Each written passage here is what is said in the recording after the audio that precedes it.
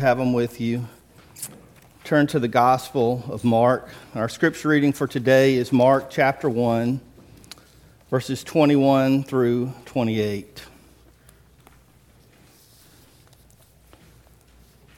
Remain standing as we read Mark chapter 1, verses 21 through 28.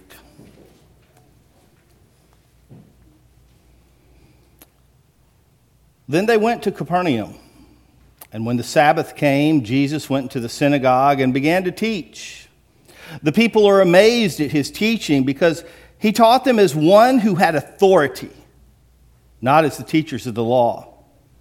And just then a man in the synagogue who was possessed by an impure spirit cried out, "What do you want with us, Jesus of Nazareth? Have you come to destroy us? I know who you are, the Holy One of God." "Be quiet," said Jesus sternly. "Come out of him." And the impure spirit shook the man violently and came out of him with a shriek. And the people were all so amazed that they asked each other, "What is this? A new teaching, and with authority. He even gives orders to impure spirits, and they obey him." And news about him spread quickly over the whole region of Galilee. Let's pray. God, we thank you for Jesus. We thank you for his mercy, for his kindness, his goodness. We thank you that he is forever with us, that we can count on him, that your word tells us that he is the same yesterday, today, and forever. Lord, we thank you that all of his attributes, all of his characteristics, they are good and they are righteous and they are unchanging. And they are all a blessing. They are all worthy of our praise and honor and glory. The ones that we focus on and talk about and get excited about, and even the ones that we tend to forget about, they are all worthy of praise and honor and glory.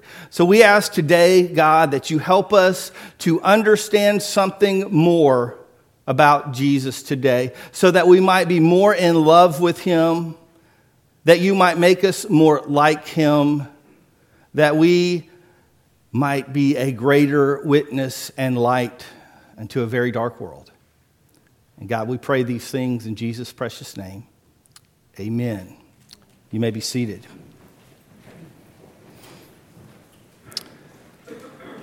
We have sung, rightly so, about Jesus.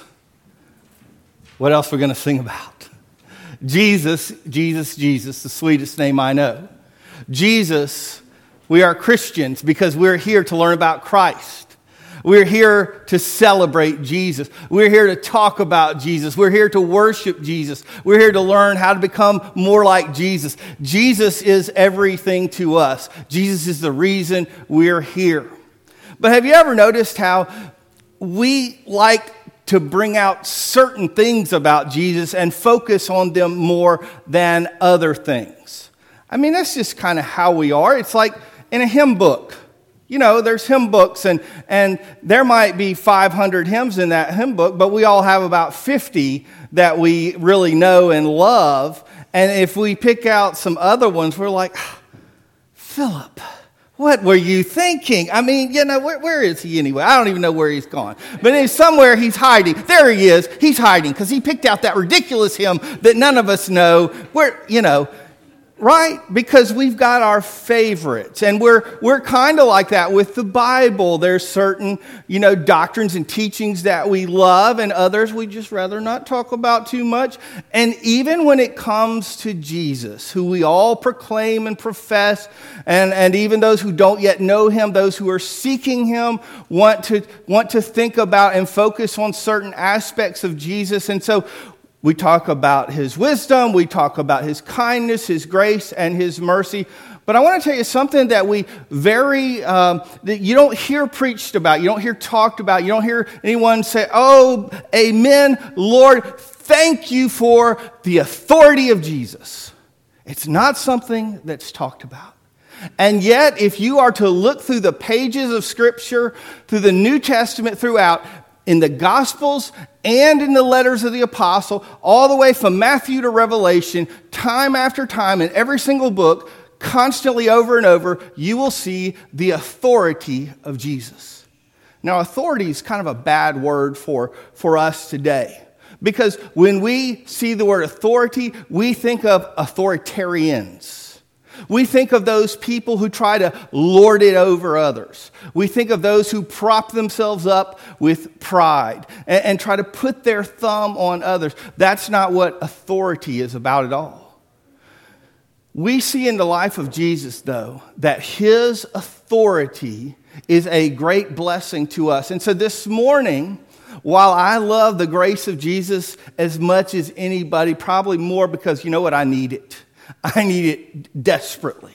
I love his mercy. I love his love. I want us to just take a minute and think about his authority, because it might be something that you have never, ever prayed a prayer saying, God, thank you for the authority of Jesus. As I was considering this subject this week, I realized I hadn't. I had never said a prayer to God saying, thank you for the authority of Jesus. But I realized that that was a mistake, because that is something that all of us should be grateful for. And so I want us to dig in, and I'm just going to look at just 4 things about the authority of Jesus, but we could be here for weeks on end if we wanted to talk about it. It's all throughout Scripture. But 4 things about the authority of Jesus I want us to look at and think about real closely. Number 1, the authority of Jesus puts him in a class all by himself. The authority of Jesus puts him in a class all by himself. No others to compare. You know, over the years, there's been a lot of people who have tried to act like they respect Jesus, but they don't accept him. They don't see him as the Son of God, as Lord and Savior. And so they'll say, well, he was a great teacher. You know, someone like Muhammad or Buddha or even a great leader like Gandhi. And so, though, he was a great person. He was a great leader. He was a great historical figure. And by saying that, they're wanting to say, we hold him up high, in high esteem. We just don't kind of catch that whole, Son of God thing. But it is a subtle insult, because he is not simply a great teacher. Remember the rich young ruler? If you're familiar with Scripture, there was this young man, and we often refer to him as a rich young ruler. The Bible tells us he was rich. The Bible tells us young. He had power and influence. He comes to Jesus. He says, "What thing must I do to inherit eternal life?" Notice it was all about doing. He thought he had the ability. He was good enough, all right, to do this all on his own. And Jesus said, "Oh, what about these commandments?" And he started listing off this one, this one, this one, this one. And the guy said, "Oh, yeah, I got that. Yeah, oh, check, check, check, check. I've done it all." And then Jesus said, "Oh, you know what? There's just one little other thing. One more thing. The gotcha moment." Jesus said, "All you got to do is, sell all your stuff, give it to the poor, and follow me. And then you're good to go." And the Bible says he went away sorrowful. Why did he go away so sorrowful? If he was really that much, if he really lived his whole life in pursuit of eternal life, because he'd really lived his whole life in pursuit of appearance. He had really lived his whole life in pursuit of showing others how great and grand and good he was. And he'd been privileged enough, rich enough, had all the connections enough, and the talent enough, and the charisma enough to make everybody think how great he was. But he wanted all that and his money too. He did not want to submit to the authority of Jesus Christ. And he went away sorrowful because he knew while he could look at Jesus and call him good teacher, he could not call him Lord. And Jesus calls for all of us, when we come to him, our calling, our response to him is, you are my Lord. We are trusting him as our Lord. All right? So his authority puts him in a class all by himself. Let's think of it this way. What's coming up a week from today? What's coming up a week from today? I know most of y'all are thinking, another wonderful sermon by Pastor Tim. That is what most of y'all are thinking, okay? I don't know why you're laughing, but most of y'all are thinking that. Okay, but what's some other little something that's going to happen next Sunday afternoon? Anybody? Something about a ball game? Yeah. A few of you were thinking about that.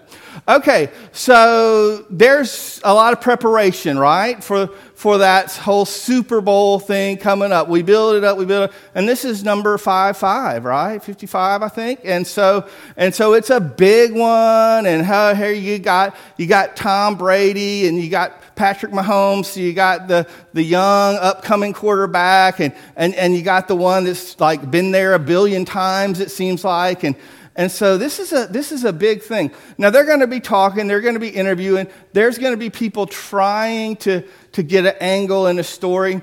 Now what if they were to go to Patrick Mahomes and they were to ask him, well, questions, and they try to get some kind of words out of him, and what if they said, well, what's it like to play against somebody that you watched when you were a little kid, or something like that, or and then they try to make a story or a dig, and what if just he was in a mood and he said, Tom Brady, I'd say he's a physically fit guy, middle-aged guy. Yeah, that's what Tom Brady is. He's a physically fit middle-aged guy. Now, would that be an insult or not? Now, on its face value, you would say, well, if someone said Tim Lee is a physically fit middle-aged guy, that would be a compliment, right? Okay, that would be, yeah, I'd be good with that, yes. But Tom Brady, he would take that as an insult. He would take that and he would use that as motivation to do as great as he could next Sunday, so that he could bring everything he could, every ounce of his being into that game, saying, oh, yeah, he said that. I'm going to show that young whippersnapper. He would use that, right? Because calling Tom Brady a physically fit, middle-aged guy, that's an insult. And calling Jesus a good teacher or even a great teacher is an insult, because it is such an understatement to be a lie. You see, the people of Jesus' day noticed this. In that scripture that we read, they looked at it and they said, what is this new teaching with authority? What is this new teaching? We've never seen this kind of authority before. Not only his authority in his teaching, but even cast out the evil spirits, the impure spirits, and even they obey his authority. We've never seen anything like this before. So the first thing we see here about Jesus' authority is that it sets him in a class all by himself. This is not there's an argument about who's the GOAT. Is it LeBron or is it Jordan? It's not like there's anyone close at all. There's no one close to Jesus. In fact, in another gospel, in John chapter 3, where we get that famous John 3:16 about for God so loved the world, that very chapter, Jesus had called in Nicodemus, who was supposed to be the teacher of all Israel, who was supposed to be the greatest religious teacher of the day. And he was so confused. Nicodemus didn't have a clue. And Jesus said, and you're the teacher of all Israel, and you don't get this stuff about eternal life? Jesus' teaching was of such a level that it was supernaturally beyond any other teacher. So His authority puts him in a class all by himself. Secondly, I want us to see that the authority of Jesus covers everything. The authority of Jesus covers everything. And this here, I'm going to actually reference several Bible passages. I'm not going to read them all because we don't have time, but this is a passage I'm thinking about in Luke chapter 5. It's actually covered in Matthew and John as well, but it's a great story. I can think about being taught it many times growing up in Sunday school and VBS. The story about the guy who was ill and he had 4 buddies and they went to bring him to Jesus, but there were so many people packed in the house and around the house that they could not get him in. And so if these were like casual friends, they would have been like, oh man, dude, we tried. You know, we really tried, but sorry, man. But instead, they find a ladder, or maybe they do like a cheerleading stunt move. I don't know what they do, but somehow they get all up on the top of that roof. And, I don't know if there was insurance. I don't know if they didn't care, but they just start pulling the tiles off the roof, pulling the palm branches or whatever was made off, and they make this big hole in the roof. And can you imagine Jesus, like, he's in the middle of I can just imagine if I start seeing sunlight up through there. So Jesus is teaching, healing, doing his thing, and all of a sudden we start seeing sunlight here. And, I don't know if my response would be, oh, you have such great faith, but that's what Jesus says when he sees this man being lowered down by his friends into there. And he says, you have such great faith, your sins are forgiven.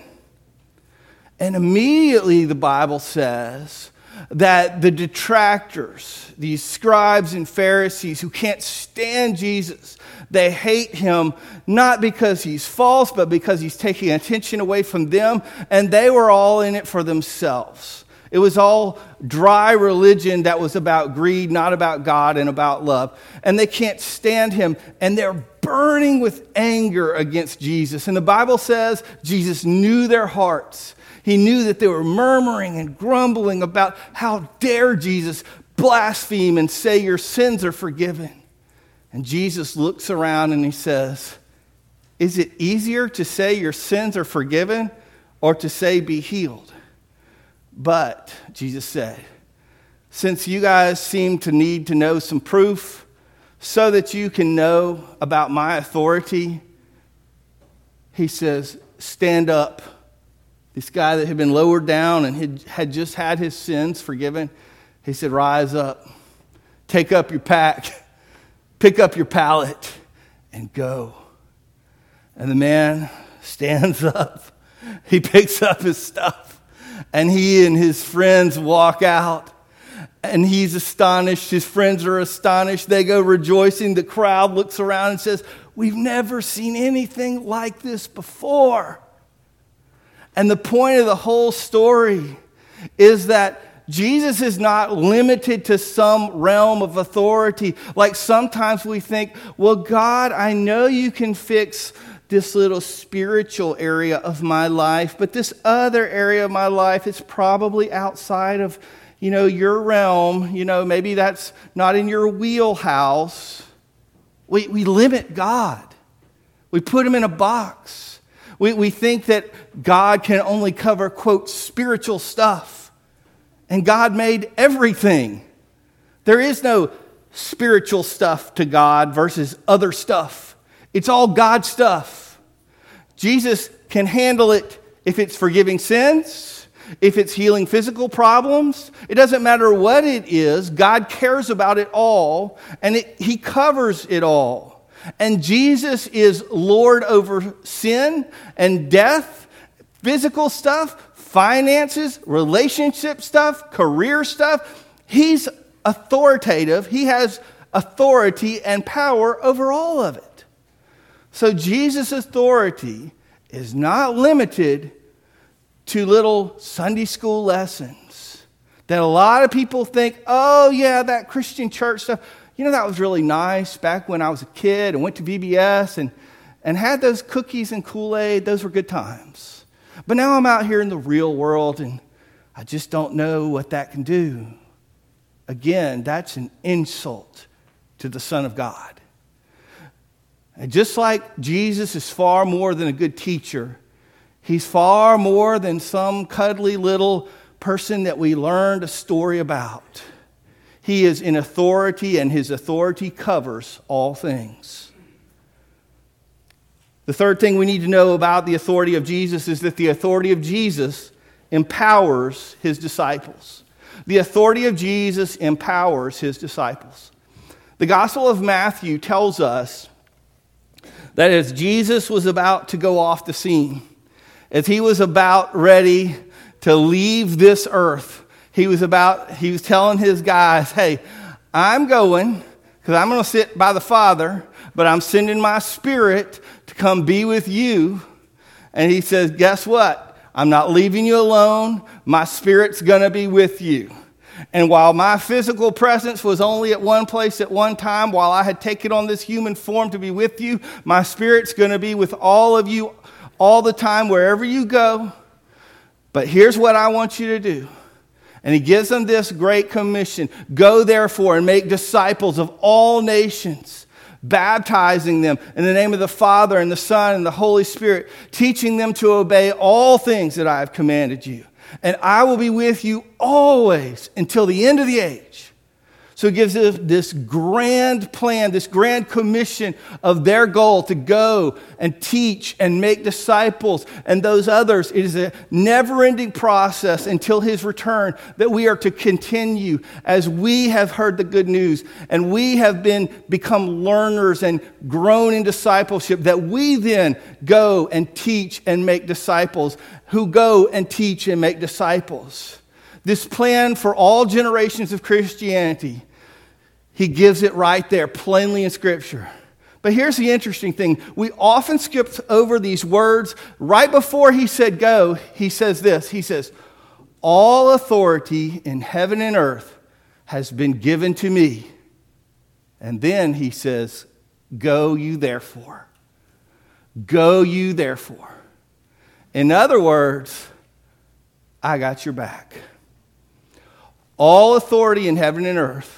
Jesus saying, I've got my authority, I've got the Father's authority, I've got the Spirit's authority. Every bit of authority that can possibly have the highest and greatest authority in the universe is with me on this. And now I am empowering you. It's like he asked the disciples, raise your right hand. We've all seen the old westerns, right? And the sheriff says, I need a few good men. I'm about to deputize you. I'm about to put on that badge, and you're going to have the power of the law behind you. I am going to empower you. I am going to commission you, Jesus said. And you're going to go from an ordinary man, an ordinary woman, an ordinary boy, or an ordinary girl, but because of my authority and my power, which I am investing in you, now you have been commissioned to be a part of the greatest mission in the history of earth. You have become a part of the kingdom growth, of the kingdom mission, which will continue throughout all eternity. And that is because of God's authority. And so when you and I live out our faith, when we share with others, when we tell an unbeliever, a seeker about Jesus Christ, when we go along and disciple a believer and encourage them or teach them about how they may more faithfully live out the gospel, when we try to help someone come back to the faith, any part of discipling and teaching and sharing that good news, we are fulfilling a commission, not something we dreamed up ourselves, that we went out on a limb and kind of came up with some crazy idea. We are fulfilling the commission that we were authorized and empowered to do by our Lord and Savior, Jesus Christ. And how much authority did he have to give us that job? Only all authority and power that existed in the universe. That's how much he had behind that command, behind that role, behind that commission that he gave to us. Fourth and finally, the authority of Jesus will not be denied. The authority of Jesus will not be denied. You know, we have a lot of folks who will, again, admit, at least today, that Jesus exists. You know, it's interesting. If you go back a century or two, there were actually plenty of liberal scholars who would deny that Jesus existed, who would say, no, it was just something this group of offshoot, crazy religious people made up. And now every scholar out there will say, okay, we have to admit he existed. There's just too much record. There's no way this movement came up. Okay, he existed. And then, you know, there more and more that they'll say, well, okay, he had to be a great teacher. There had to be a movement come out. But there's still this idea that as much as historically is out there that came out, well, we'll admit he existed. We admit he was a leader, a founder of a great movement. We'll admit that he taught and that he had disciples. We'll admit all these things. But we won't admit his lordship.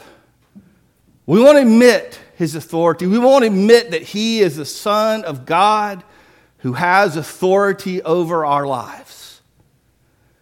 And so there will people who will live all their lives and they'll step into eternity denying that Jesus Christ is the one who created them and the one who gave his life for them. They'll deny that. But the Bible says that denial will not be final.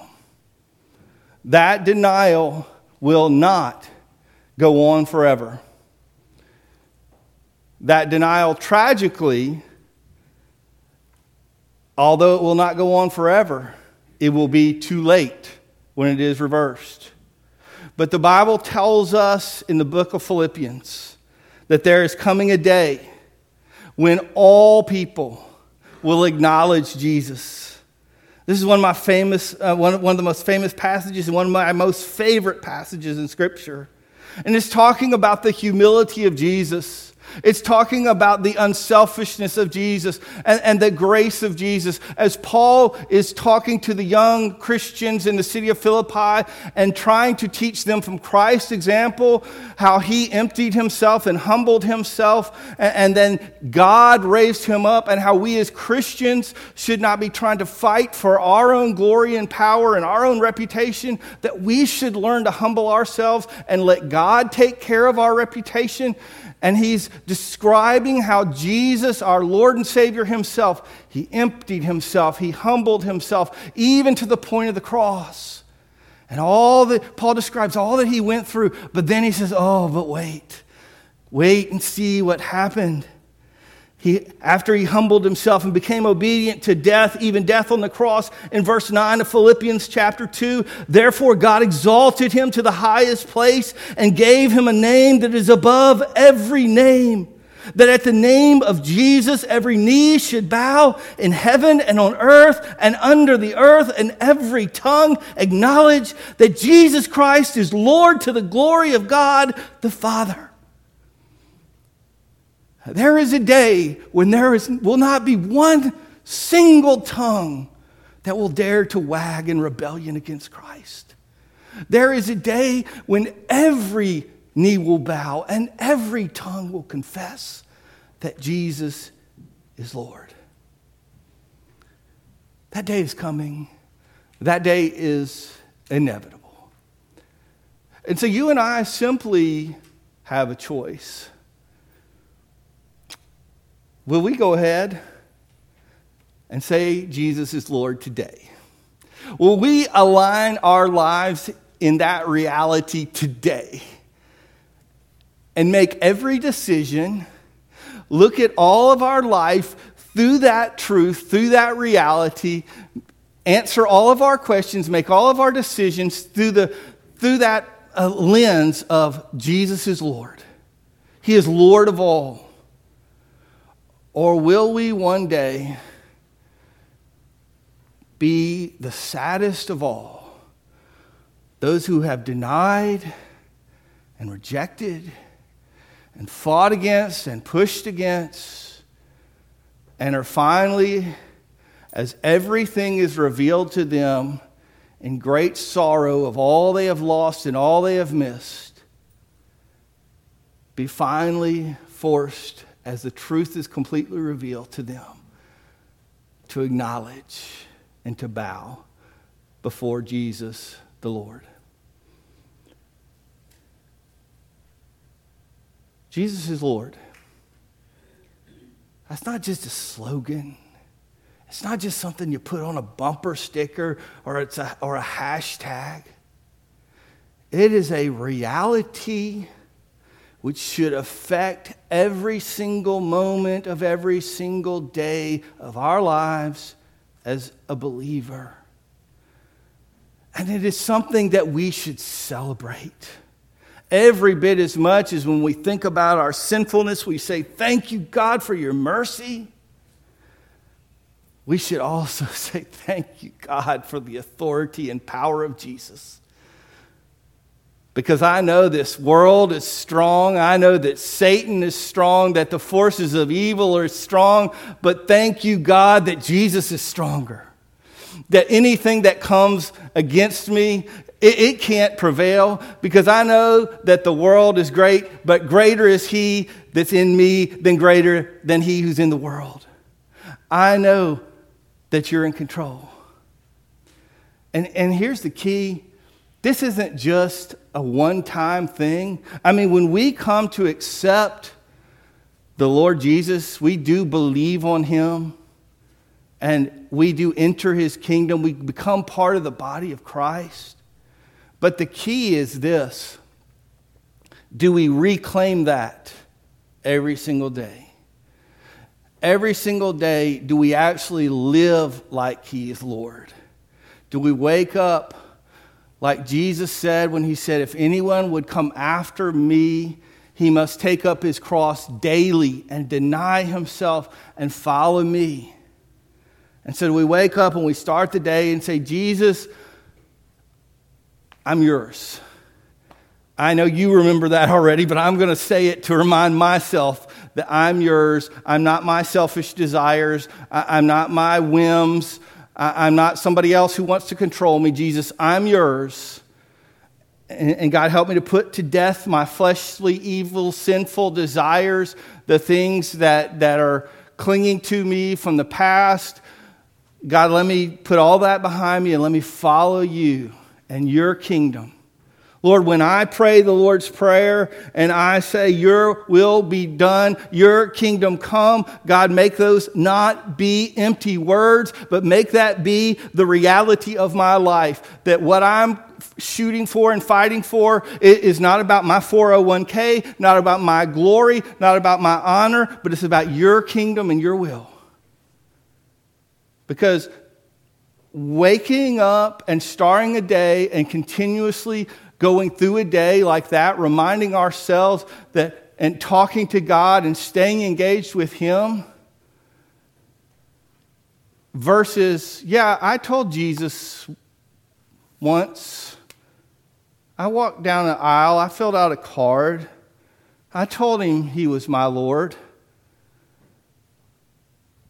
There's a world of difference between claiming him as Lord and living with him as your Lord. Living out the authority of Jesus in your life. And that is a life of discipleship. That is a life of you as a learner, a follower, growing closer in him. And I hope that is a life that you will choose to lead. Because it is when you live that type of life that authority and that power of Jesus that he has and that he has promised to his believers and to his followers, it begins to flow in and through your life. It begins to seep and pour through you. Not to make you special or to make you big or everybody to know your name, but Jesus, as you become more and more in love with him, he begins to fill you, and other people begin to see Jesus coming out of you. And it's not about you, because it's Jesus they see. And they don't go praising you, they praise Jesus. And Jesus is glorified. And you're full of joy just because you get to be a part of it.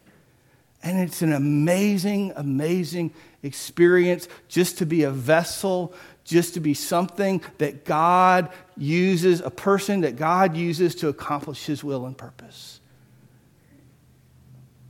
The authority of Jesus cannot be denied. It can be delayed, but why would you? Because ultimately, it can't be denied. I hope you leave this worship service today and look at the word authority in a different way. We look at authority in a negative way because of corrupt men and women that we've dealt with in our whole lives. We've had good leaders and bad leaders. We've never had a perfect human leader. And authority always makes us scared. We always get worried about what someone will do if we give them too much authority, because we know what we would do if we were given too much authority. We know our own faults. But God, who loves us perfectly, who has perfect plans and desires for us, has all authority. And if we will acknowledge that and live our lives in accordance with that, then our lives will be pleasing to him and fulfilled as we live as we were made and created and commissioned to live. Pray with me.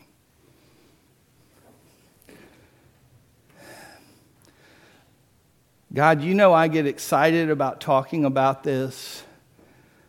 And Lord, you know, between me and you, but also between you and me and all the people in here and all the people watching, that I don't live this out near as well as I'm talking about it right now.